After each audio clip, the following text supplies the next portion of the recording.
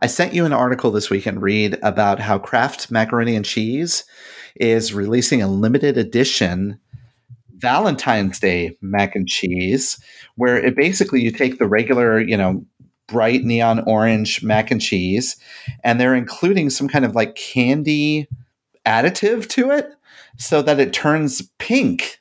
Where have we gone? I don't understand how we've gotten to this place as a society. I like my steaks a little pink in the middle. That's probably as far as I'll go. Whatever happened to the good old-fashioned strawberries dipped in chocolate? I mean, what's wrong with just the heart-shaped box that's red? Or you've got the little hearts. Those conversational hearts. Funny enough, the pink additive flavor to the Kraft mac and cheese are crushed up conversational hearts. This is awful. Welcome to Touchpoint, a podcast dedicated to discussions on digital marketing and patient engagement strategies for hospitals, health systems, and physician practices. In this podcast, we'll dive deep into digital tools, solutions, and strategies that are impacting our industry today. We hope to share a lot of great information with you and have fun along the way. Thanks for joining us. Now, here are your hosts. Welcome to episode number 209 of your favorite podcast, Touchpoint. I am Reed Smith. That is Chris Boyer. Don't mind me. I'm just sitting over here eating the conversational hearts out of this little jar that we have right next to the microphone. I assume I'll get some of those at some point.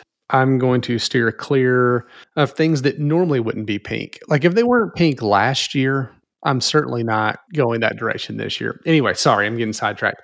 Thank you. Thank you for tuning in. Thanks for joining us for yet another episode of Touchpoint. We have done this now 209 times, not to mention the TPS 5s that come out on Friday. You may be asking yourself, what is a TPS 5? It's a small, short, very brief podcast or a news article that Chris puts out on Fridays. It's in this very feed.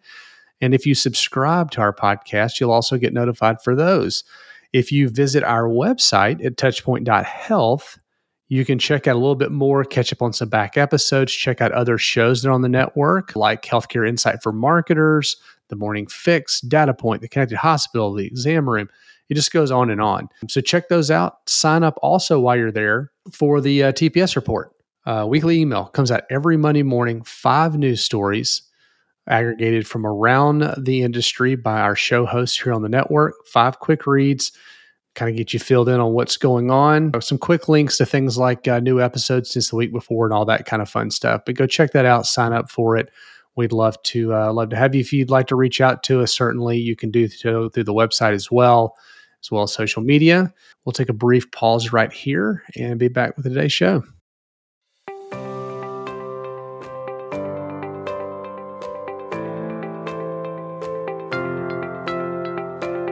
Chris, in today's digital age, your online reputation, as we all know, is crucial. With customers relying on online reviews, your first impression is also compared directly with your competitors. Sure is. And Reed, consider this. 86% of patients today read online reviews, and 73% demand that healthcare provider has a minimum 4-star rating. Demand. They demand it. Yeah, they do. Well, to stand out, choose reputation to help amplify your brand and to build trust. Be the provider of choice in your area, understand patient sentiment, get actionable insights, and even foster patient loyalty. And look, here's the easy way you could do that. All you need to do is go visit reputation.com/touchpoint. That's reputation.com/touchpoint, where you can download their healthcare online reputation management guide and build a reputation that performs for you.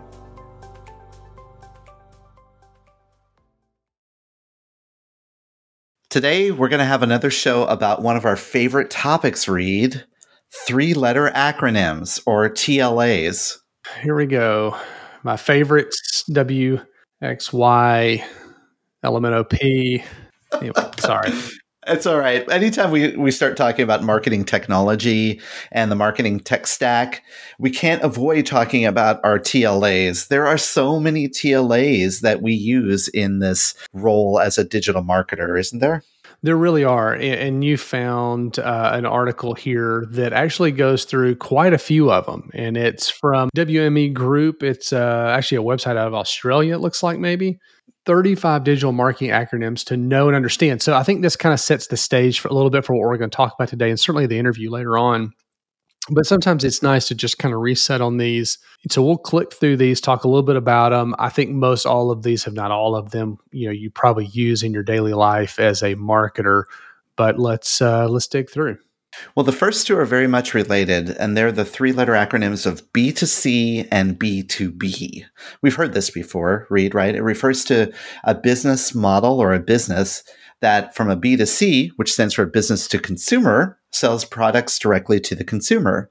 And B2B refers to a business that sells products or services to other businesses. Why that's kind of important in our space is because with healthcare, when we do digital marketing, we do a little bit of both, right? We do outreach directly to the consumer, but we also reach out to maybe referring physicians or other interested third-party business entities to promote our health system. And this really plays certainly into the messaging like you're talking about, or the audience, but a little bit around the audience and where the messaging may be is also kind of an interesting conversation. So we talk a lot about B2B platforms for what we do, being things like LinkedIn, which that's pretty true for most everybody, but also Twitter. Twitter is a great B2B platform for most healthcare brands, because you're reaching peers, physicians, you're reaching other physicians, et cetera.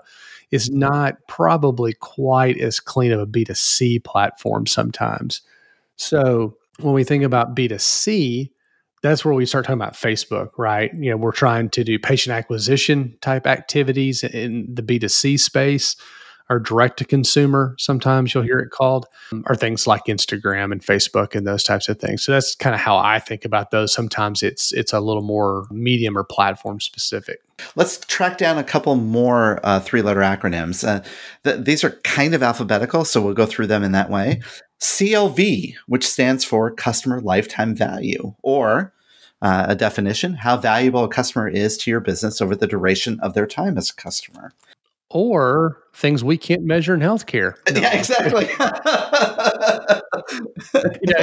That is an interesting one, and that is the holy grail, because when you start getting to what is the ROI, another three-letter acronym we'll talk about here in a minute, that's really some of the things you need to know in a lot of cases to understand what the value of some of your brand advocacy work and things like that are. Next on the list is CMS, or Content Management System.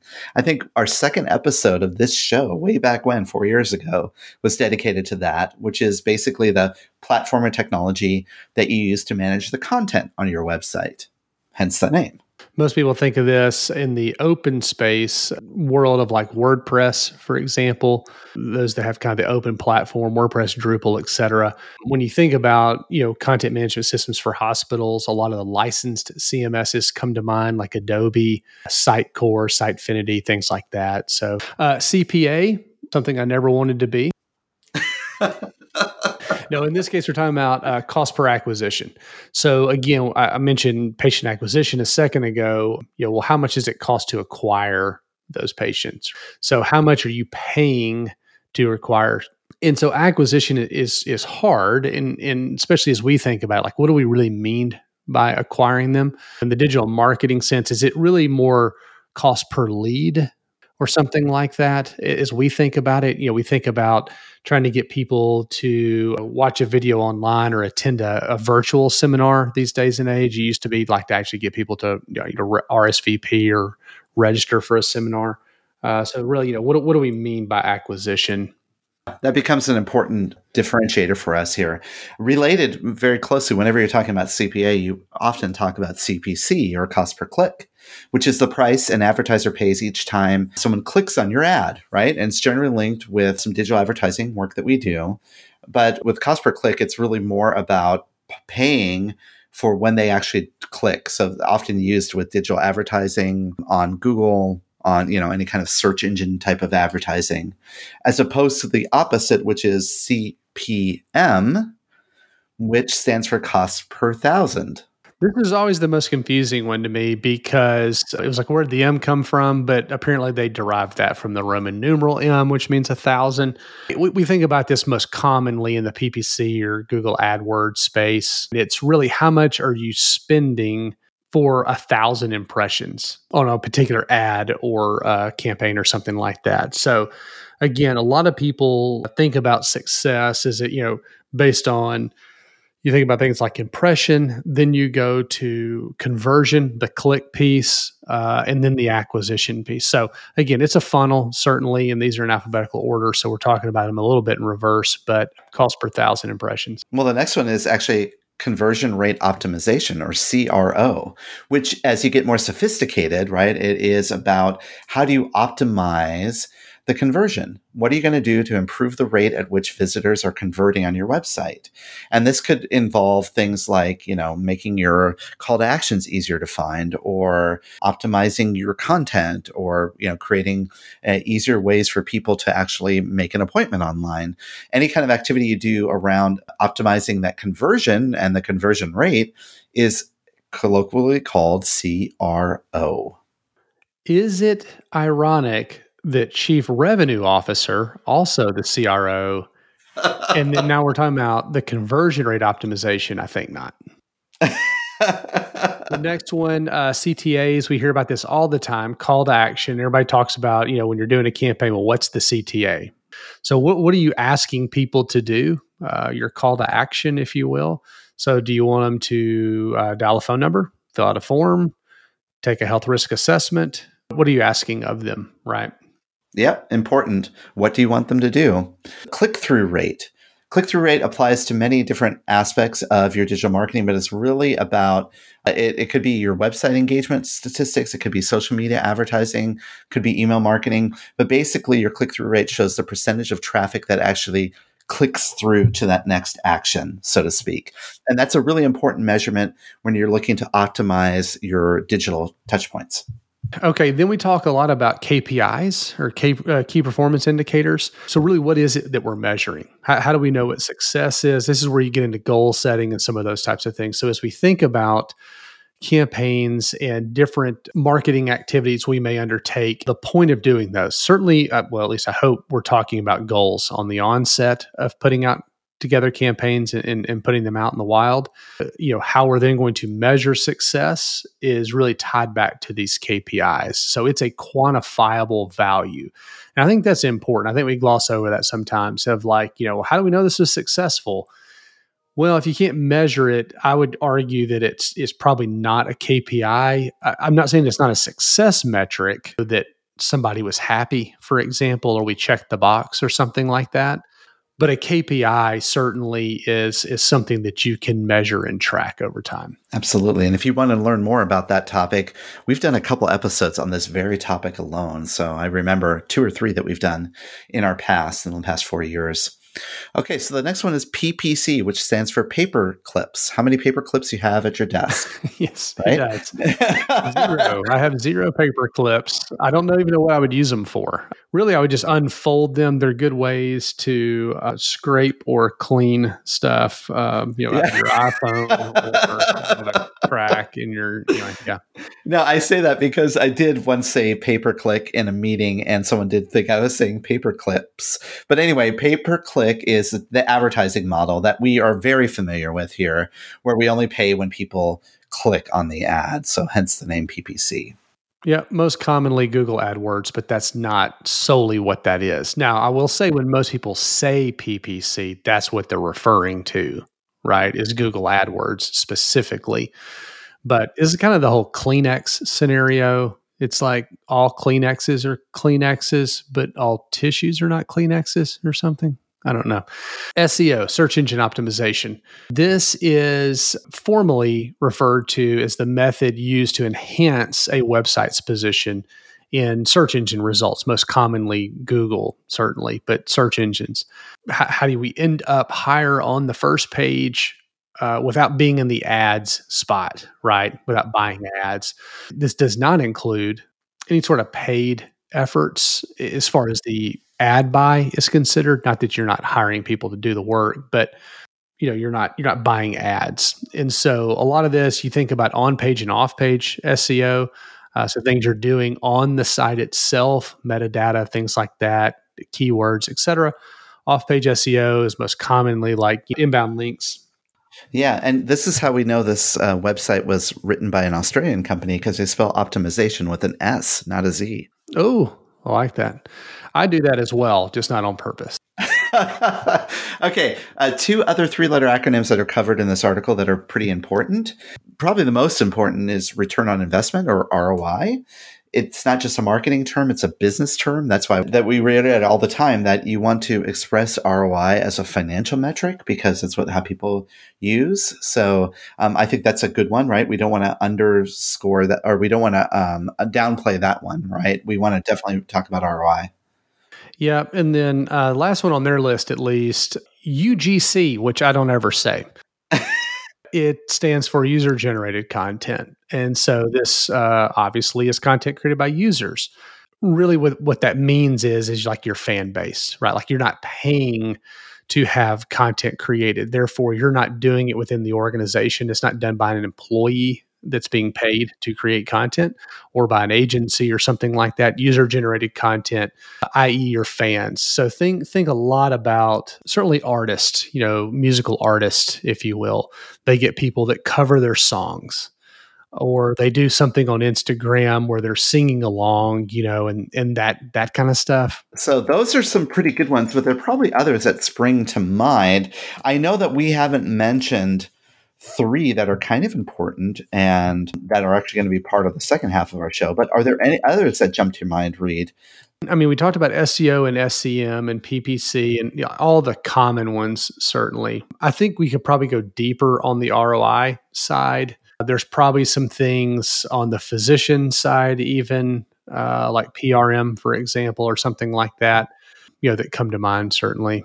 And I remember a term that we were throwing around, almost 10 years ago when you and I first got to know each other, Reed. SMO, social media optimization. That is optimizing your social media presences so that people can find you as they're looking through. I don't see that term being used a lot lately. I think it went away with clout. Well, there are probably many others that come to mind. And if anybody listening in have any other three-letter acronyms that we haven't mentioned yet, we'd love to hear from you. There are three, maybe four three-letter acronyms that we still haven't discussed. Arguably the most important three-letter acronyms that when you're dealing with marketing, technology, digital marketing, we need to understand. But we'll get to that after this break.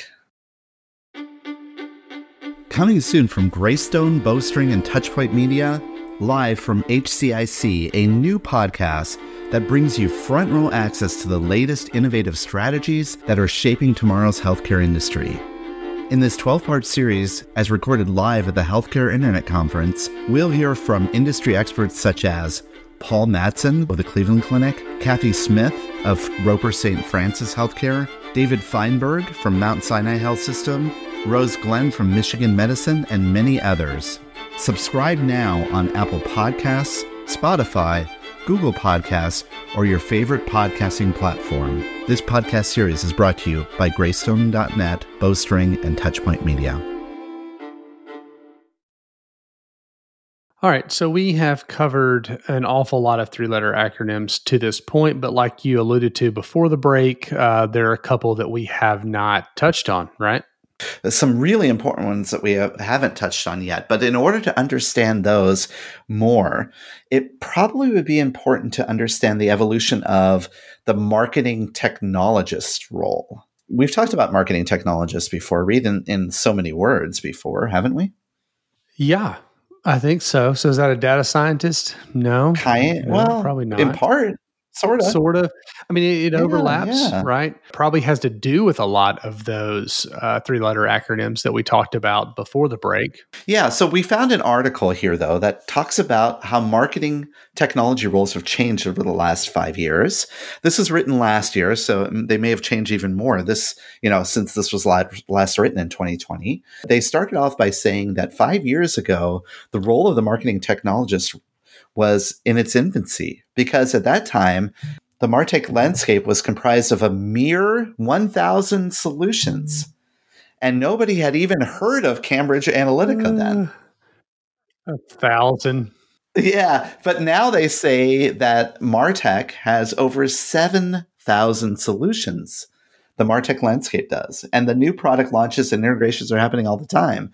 So it might be good for us to reorient around what this means to be a marketing technologist. Back in a simpler time.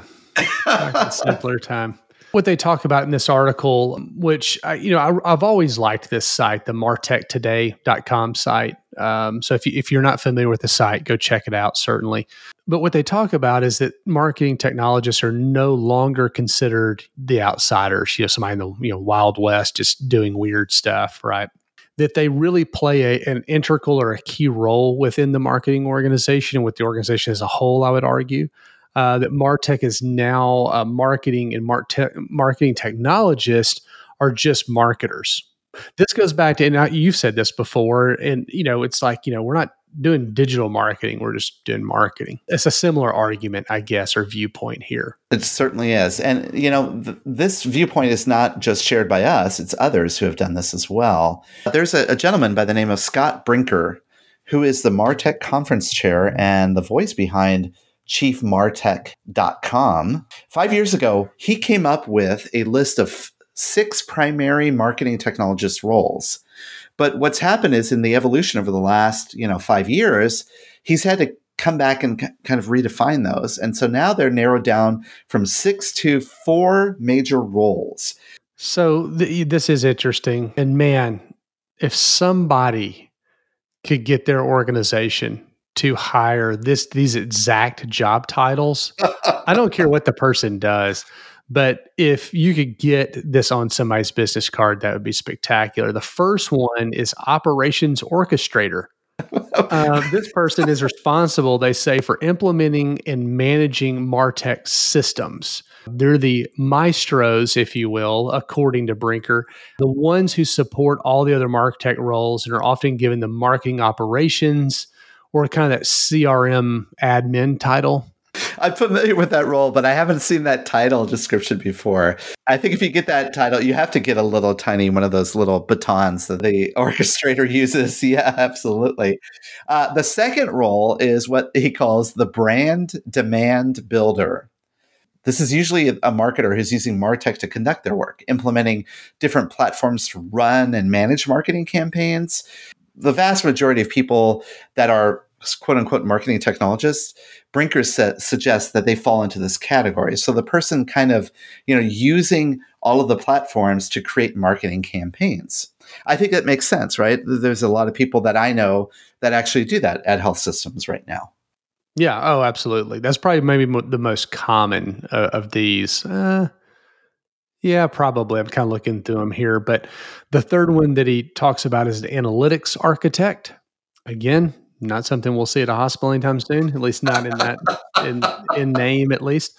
It talks about the fact that they're the quote unquote modelers. They focus on the structure, the infrastructure of data collected by all these marketing systems in the organization as a whole. Usually known within the team as a marketing analyst or data scientist, data engineer. A little more common, still not that common in hospitals, but the analytics architect are rarely found at smaller companies, which I would agree. And actually, I've got a larger point once we kind of go through here to that end. Okay, let's address the fourth role, the marketing maker, the builder of those custom apps and digital experiences. And so this could be people that are like web developers, marketing engineers, coders. They're usually the parts of the team that actually work with the code. They could be usability people, UX, UI people as well.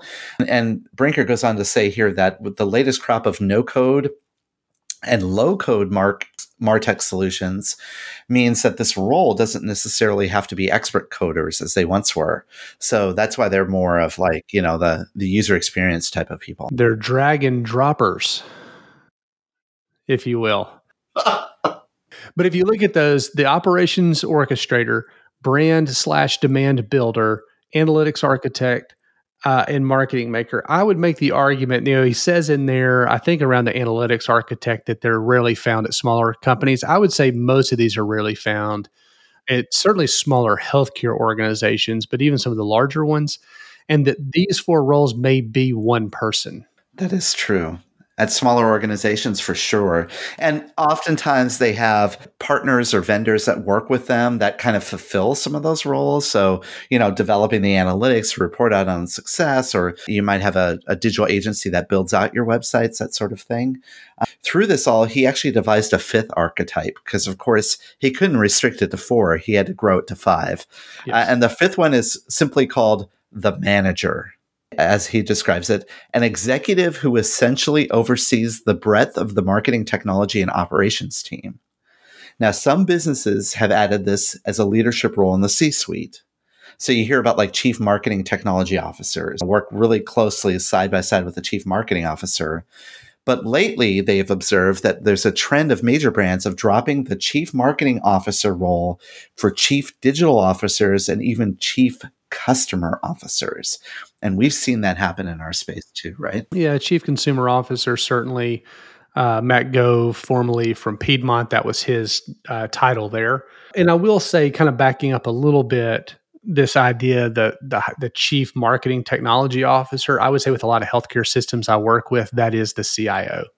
Mm-hmm. Now, that's not his only role or her only role, certainly, but they're playing that role. The marketing technology officer, they're getting brought into conversations that we're having with organizations around choosing new internal comms tools or intranet solutions or CMS or CRMs or whatever, right?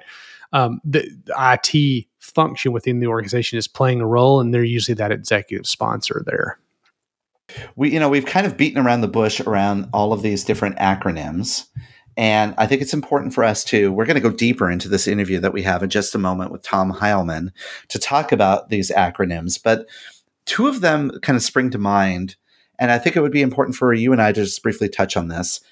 CRM, which we haven't talked about before, Customer Relationship Management, and CDP. So let's talk about the differences between those very quickly here. CDP, just now legal in most states. Is that oil only, or can you? I don't know if that's gummies, right? I take gummy? I take my CDB as gummies. I wasn't sure. I'm not sure what the status is here in Tennessee. Yeah. So first article, CMS Wire, also a great website. A lot of insight around content management systems, obviously in the name, but kind of this experience piece and some of the other Martech pieces. So, name of the article: what's the difference between CRM and CDP, and most importantly, why you should care? They start out talking about CDP, customer data platforms. They, quote unquote, consolidate and integrate data from multiple heterogeneous sources into a single trusted repository that supplies accurate customer data to analytical and operational systems through the Martech stack.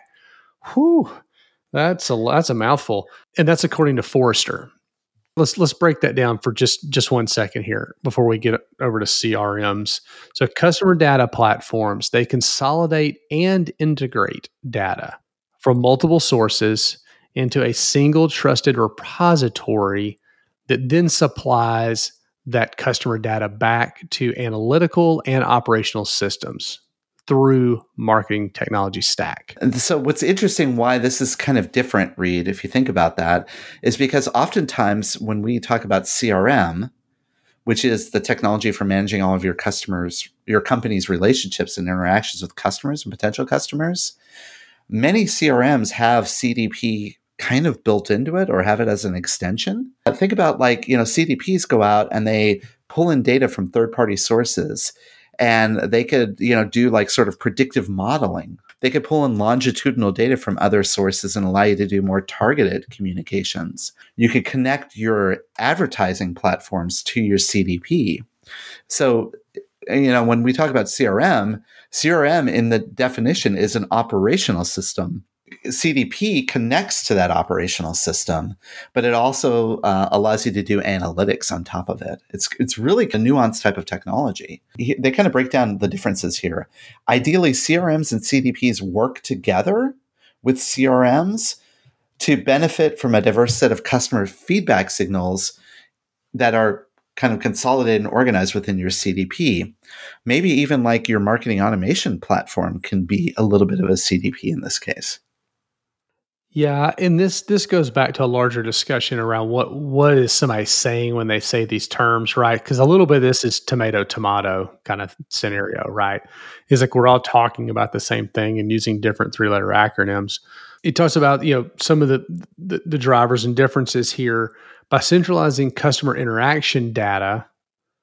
CDPs help facilitate intelligent and informed consumer engagement across delivery systems.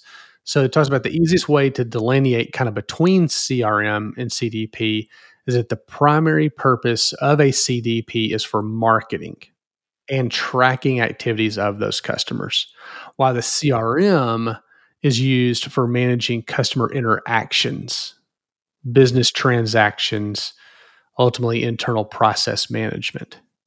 So it's clear as mud.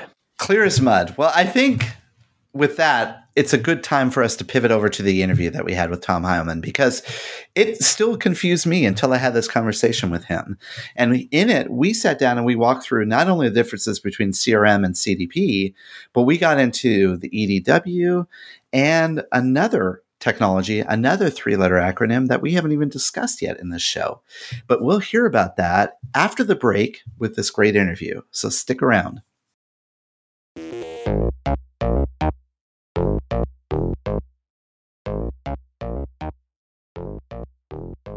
Welcome back to the Ask the Expert segment of the podcast. And today we have someone that's been on the show before, and that's Tom Heilman. Tom, welcome to the show.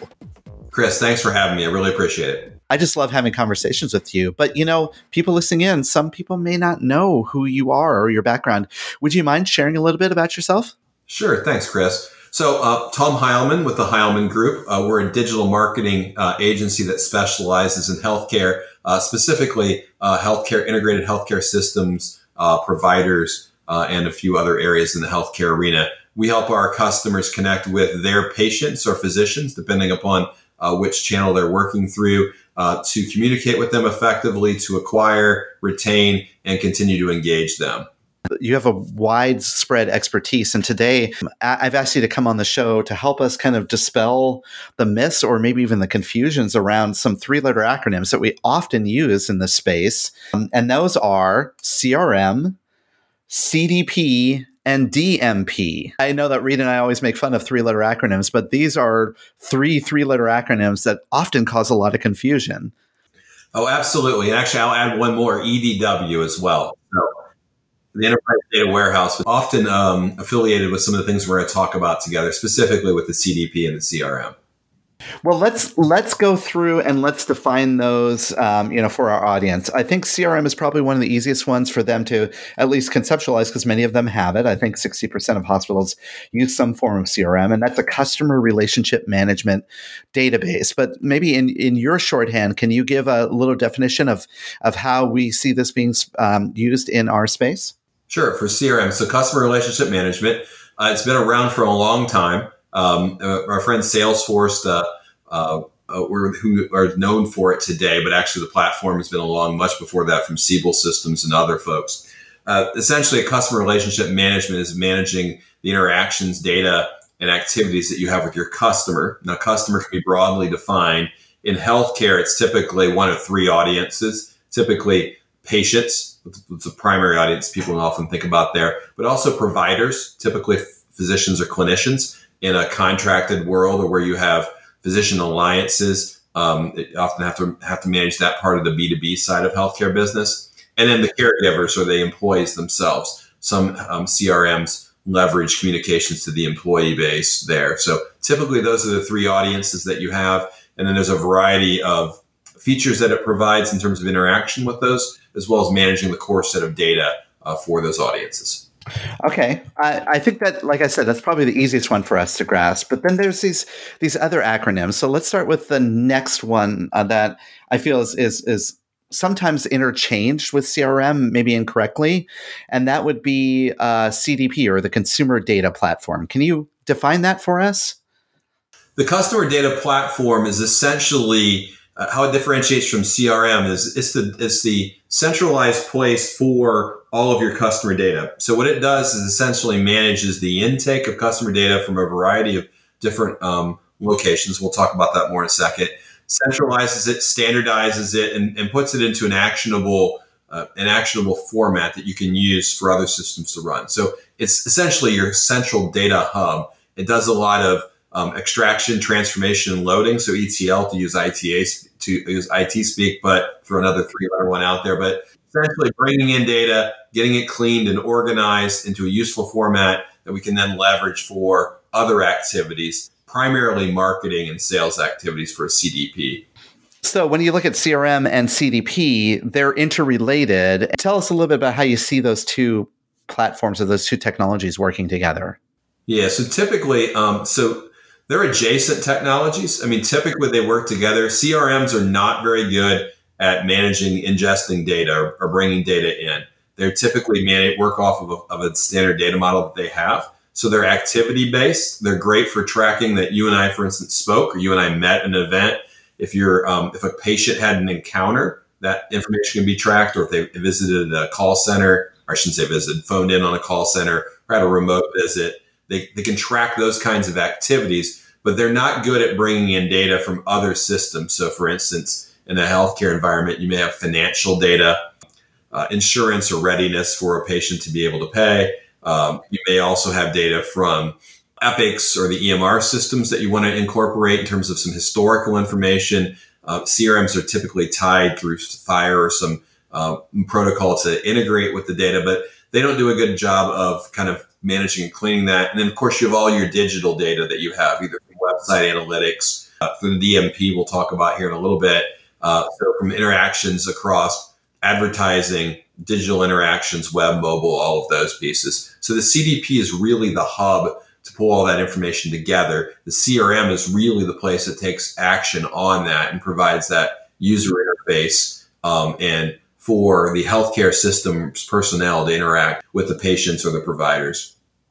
I really appreciate this deep dive. It's really helping clarify some things with me. But you did mention another three-letter acronym, the Data Management Platform, or the DMP. Share a little bit about what that is from your perspective. Yeah, so typically this manages the digital marketing aspects of your business, the DMP. It will do the tracking cross sites. It will do, so for web interactions, the digital front door, you might have had, I think, in a couple of your other podcast sessions, Chris. So it's essentially the backbone of the digital marketing engagement, whether that's social, whether that's email marketing, whether that's the web analytics. And it manages all those interactions, both inbound and outbound through that. So the DMP's primary purpose is to manage and collect data and those interactions in that space. I think I'm understanding it now. It's kind of like as you look at your marketing technology stack, the DMP is sort of at the top layer that where you engage, where you're basically the interactions with people on your digital platforms. And then it kind of filters through. The CRM is sort of the activation part of it, and the CDP is the underlying platform that kind of is a single source. Is that a right way to kind of put all those pieces together?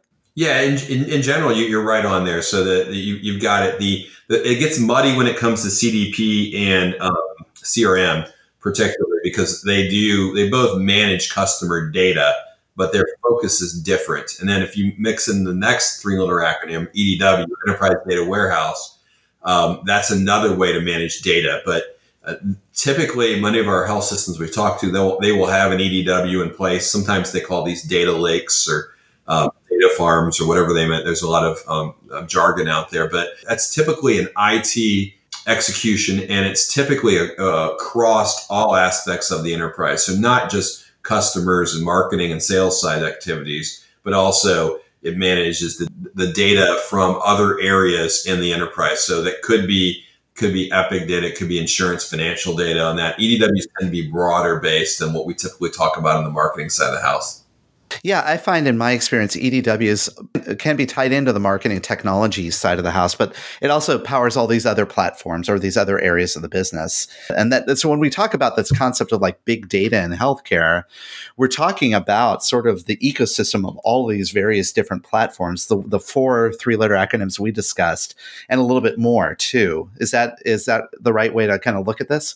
Yeah, if you think about, we used to call it the Martech stack, although I think we need to probably rename that to be a bit broader because the technology stack for healthcare is expanded. But yeah, there's certainly, these are major systems that you have to have in order to create that that I think the end goal for all these is to have a 360-degree view of your customer, your patient in this example, or provider if you're doing the B2B side of the business. But it's to really understand them and all those interactions. And then ideally, you're managing a real-time profile of those individuals and then using your DMP to interact with those folks based on that real-time profile to give people the personalized journey that they want when they engage with your health system. Okay, I'm like drawing a diagram on a piece of paper here as we're talking about this because it gets very complex. And I would imagine that as you're working with hospitals and health systems, they're using various levels of these technologies or these platforms in their space. As I alluded to before, I've seen some studies that say about 60% of hospitals use CRM. But in your experience, Tom, when you work with organizations, do all organizations use all of these different three-letter acronyms, so to speak? No, typically they don't. I would dispute the 60% claim that the same one that I've seen out there is that very few healthcare organizations have enterprise-wide CRM. Some do. That's a much smaller number. Most folks that implement CRM have typically been in a more of a niche or departmental level of a healthcare organization. So typically managing provider networks or a little bit of the B2B function, or some level at the call center where they may have a CRM kind of piece of functionality. So I don't think the adoption at the full scale enterprise level is nearly as large as they quote, because many health systems I know are kind of in those early stages of doing those larger adoptions. But most folks have two or three of these pieces. They don't have all of them. I would argue you might not need all of those pieces. I certainly think you need a CRM to house that data and either a CDP or an EDW to be kind of that data aggregation and ingestion, cleaning, and organizing that, managing that profile. But most people don't have all of them. And if they do, they're kind of fragmented because they've never put them together in a holistic manner. When you describe these four different technologies, right, this sounds to me more like industries that are outside of healthcare, right? Like the people that are much more consumer facing, like an Amazon, I would imagine, or people that have a really good understanding of their customer, kind of layer all these pieces together to have more of that like you called it, the 360 view of your customer through data. But in healthcare, we tend to be lagging behind in many cases. You alluded to, though, that CRM is probably an important component of the stack. If organizations that suddenly are like, are people listening in are going, wait, I don't have a CDP or I don't have a DMP or or I'm not connected to the EDW in my system. What would you think that would be, an important next logical step for them? It obviously depends on where they are at the moment, but I'll make a few assumptions and then we can kind of converse from here. One is, I think having a fundamental system to track your customer information you can attack it. Most people attacked it one of two ways so far. They've either used their DMP or they've used their CRM to be their kind of system of record for that. And people have modified DMPs and marketing automation platforms to have more of a customer profile in many ways. Not always the best approach, but it's certainly a workable approach. So I think it's really important to have one place where you have your fundamental data, your source of truth, whatever you like to call that.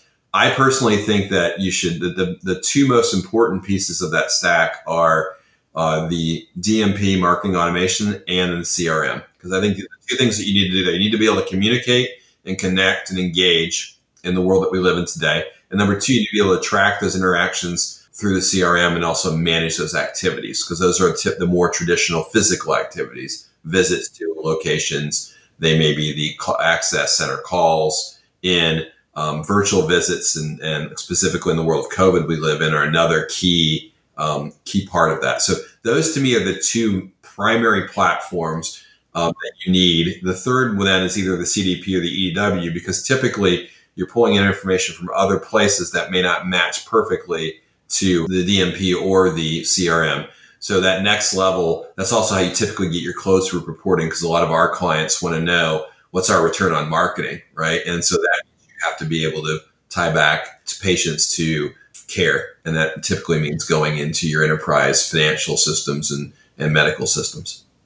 Yeah, that completely makes sense to me. Again, we're having such a nerdy talk here, Tom, but I love it because, quite frankly, when we get into this space, I even see some of these vendors of CRM vendors.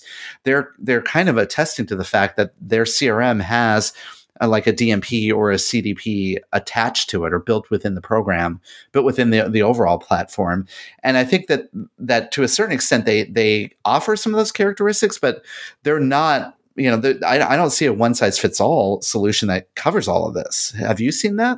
No, and I think a one size fit all is probably a bad approach because they probably don't do parts of it well. I mean, Salesforce will argue that they have all the pieces, but they certainly have CRM. They're certainly strong there, but much less in some of the other aspects of it. So typically, no, I know of no one. There's several vendors that say that you can do all of the stuff with them, but none of them really have a complete solution. Nor do I think they ever will. It's just because it's there's so many facets to it. It's hard to believe that you can do them all well. Right. And in order to do this the right way too, it requires a deep integration of your Martech, right? Maybe we're going to call it the technology stack formerly known as the Martech stack, because I agree. It's got to now integrate with all these other systems across the enterprise in order for it to truly provide the value that you're looking for. Is that fair? Yeah, very fair.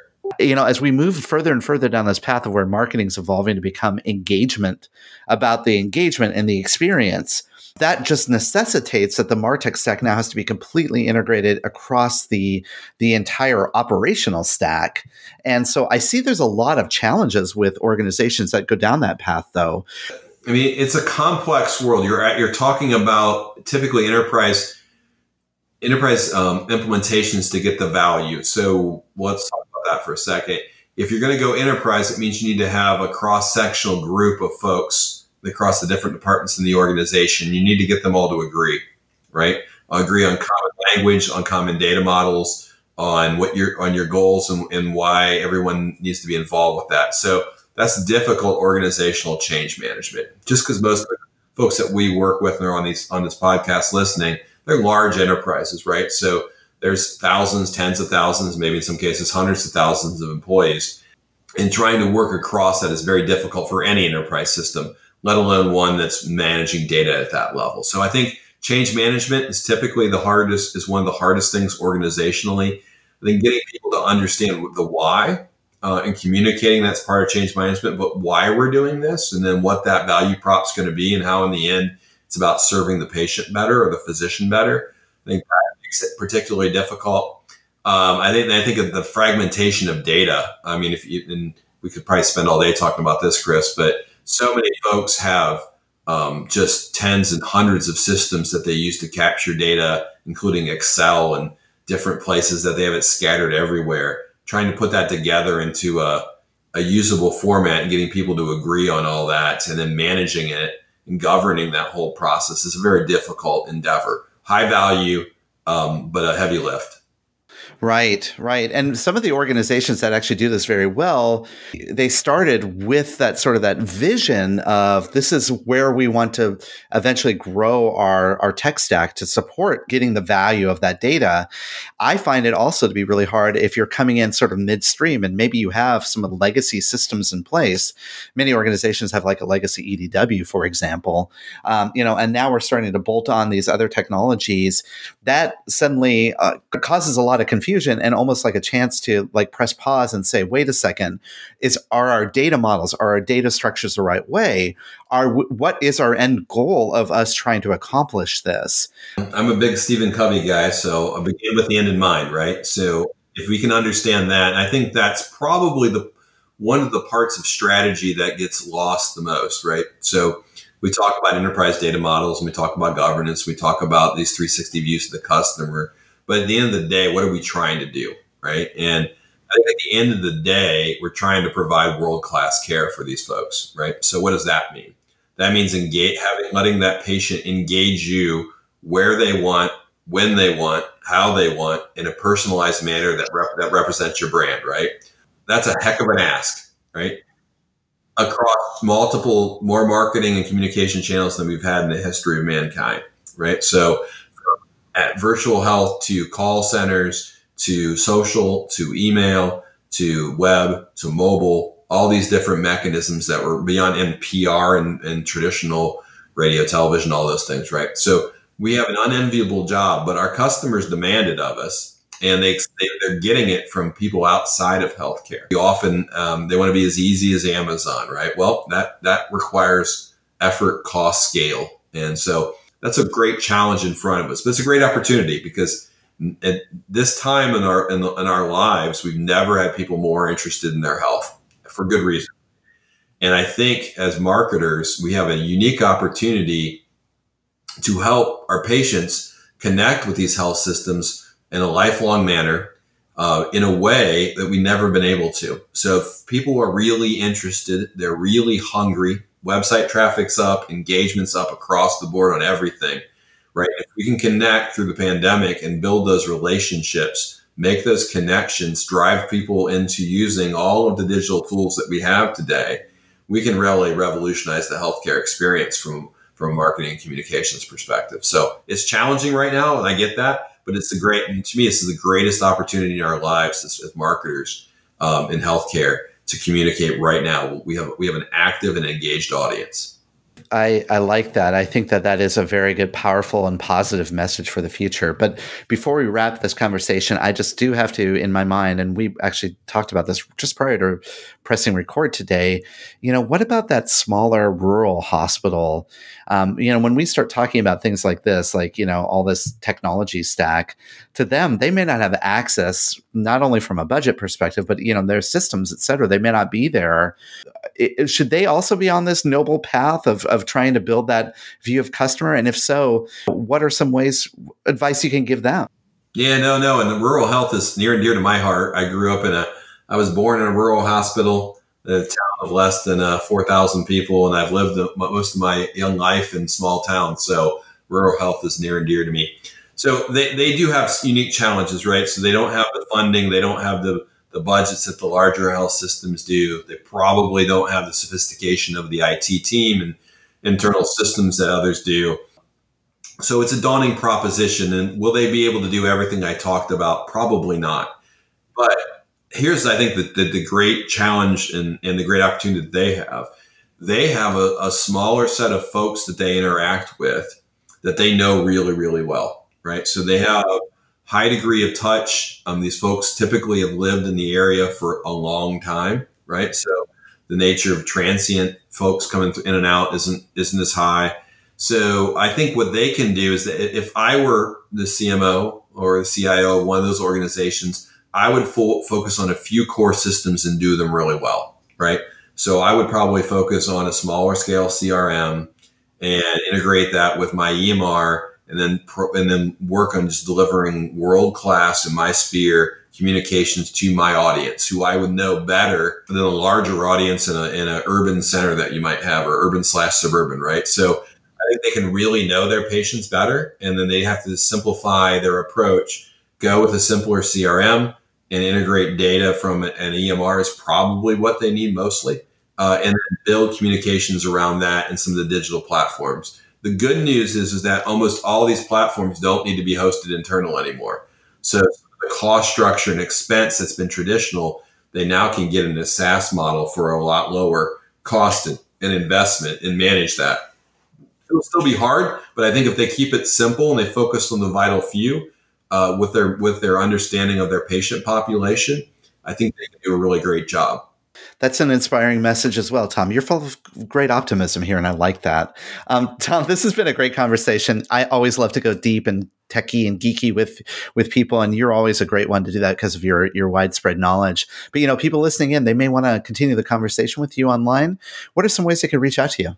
Oh, sure. They can certainly reach me through our website, heilmangroup.com. You certainly can reach me through LinkedIn @Tom Heilman, or through email at tom@heilmangroup.com. Any of those ways get you there. I also am typically, where we bump into each other a lot, or we used to, physically speak at HCIC, SHISHMED, HMPSS, and a bunch of the other conferences throughout the healthcare space.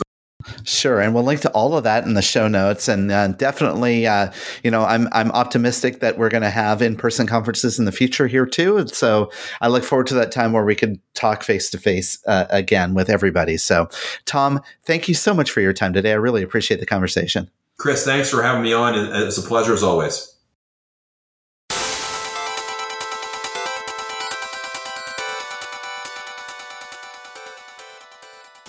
Special thanks to Tom for coming on the show. This is a really interesting space for me personally. I enjoy numbers, as I know you do, ROI, metrics, KPIs, systems, technology, kind of how all this stuff works together and how we can be smarter because of it. And so it's great to have expertise on the show, certainly talking into some of this space. Again, quick plug, Binary Fountain, our friends over there, and their series of on-demand, short and impactful webinars still out there. Go check that out. Sign up for the TPS report over at touchpoint.health if you have not already. And let's do a couple of recommendations. Okay, Reed, I'm going to recommend a TV show that I just started watching on the Sci-Fi Channel, and it's called Resident Alien. Have you heard of this show? Heard of it. Don't know a thing about it. Well, let me share with you what it is. So only one episode has run so far. Small town in Colorado where there is a person who was kind of living isolated, fishing on the lake, and he was pulled in to a murder mystery. But it turns out that this guy is also an alien, like from a UFO. His UFO crashed in the mountains, and he assumed the life of this doctor. And now he was trying to just stay kind of isolated and not interact with the town. Well, he suddenly got pulled right into the biggest mystery of the town. So it's a small town, murder mystery, and aliens. Totally hilarious, a great show. So again, Resident Alien, it's on Sci-Fi Network. We watch it off of Hulu Plus, but I'm sure you could get it directly through their website as well, or through their app, because I'm sure they have an app. Very, very cool. Very, very cool. You know what? Same thematic track here. I'll also recommend a TV show or a series, if you will. It's on streaming. I believe it's HBO Max. Which we have for free, I believe, because we're AT&T. So side tip there, if you have AT&T, you might can get it for free, I guess. The Flight Attendant. Oh, I've heard of that. So it's a dark comedy is how they bill it. I don't know that I would use the word comedy at all. It is dark, so keep that in mind. But it's kind of a thriller, murder. I mean, there's certainly some comedic pieces in there. Anyway, really interesting about a flight attendant, obviously, who gets a little bit of trouble overseas and works throughout season 1 to clear her name. Saw where it got renewed for season 2, and you'll understand with the way it ends that there are some other storylines that could carry into a second season, even though they kind of wrap up the main storyline in season 1. So it's good because you do get some closure, but there's enough that you're like, oh, this will be cool. I'm going to enjoy maybe what they do with season 2. So anyway, The Flight Attendant. I think it's 8 episodes. They're all out currently. I'm going to have to make a move to get HBO Plus or HBO Max. I forget which one it's called now, right? Yeah, but HBO Max. Yep. I have to go do that again. Just check that out. It's a good recommendation. All right. Well, another good episode 209 in the books. Thanks again, everyone, for joining us. Rate, review, subscribe wherever you happen to be listening or streaming. Certainly reach out to us, Twitter, LinkedIn, usually the best way to find us. You can find us, obviously, through the website at touchpoint.health, along with our other shows and show host. Chris Boyer, I'm Reed Smith, and we'll see you next week. This has been a Touchpoint Media production. To learn more about this show and others like it, please visit us online at touchpoint.health.